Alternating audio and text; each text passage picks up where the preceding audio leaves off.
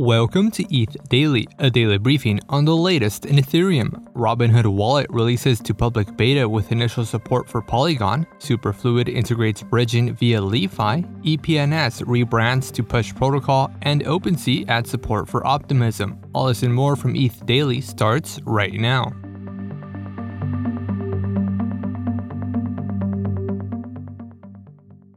Robinhood released Robinhood Wallet to public beta, a standalone non-custodial wallet with initial support for Polygon Proof of Stake. The wallet provides users access to DeFi, including the ability to make swaps, earn rewards, store assets, and connect to third-party dApps. NFTs are not yet supported, but it is planned to be added in a future release. Robinhood says it will eventually add support for multiple blockchains. It selected Polygon Proof of Stake as its first chain for its scalability, speed, and low network fees. Robinhood recently rolled out support for deposits and withdrawals on Polygon. The beta release is only available on iOS devices to users who signed up for the waitlist in May.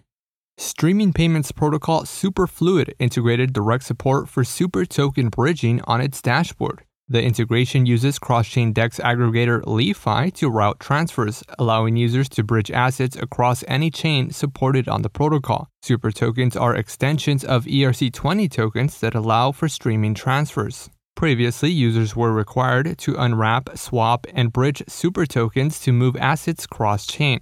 With native LeFi support, users can now bridge and swap super tokens without having to wrap them. Superfluid supports streaming payments across 6 EVM chains.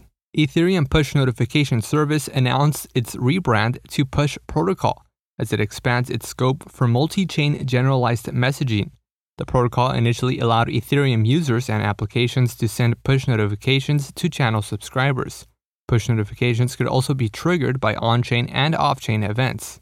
The protocol has processed over 17 million notifications since launching to mainnet in January of this year. Push Protocol plans to add support for Layer 2s as well as additional communication formats including instant messaging and video streaming. Push token will remain as the protocol's native token. zkSync released an upgraded version 2 block explorer for tracking transactions on the Layer 2 network.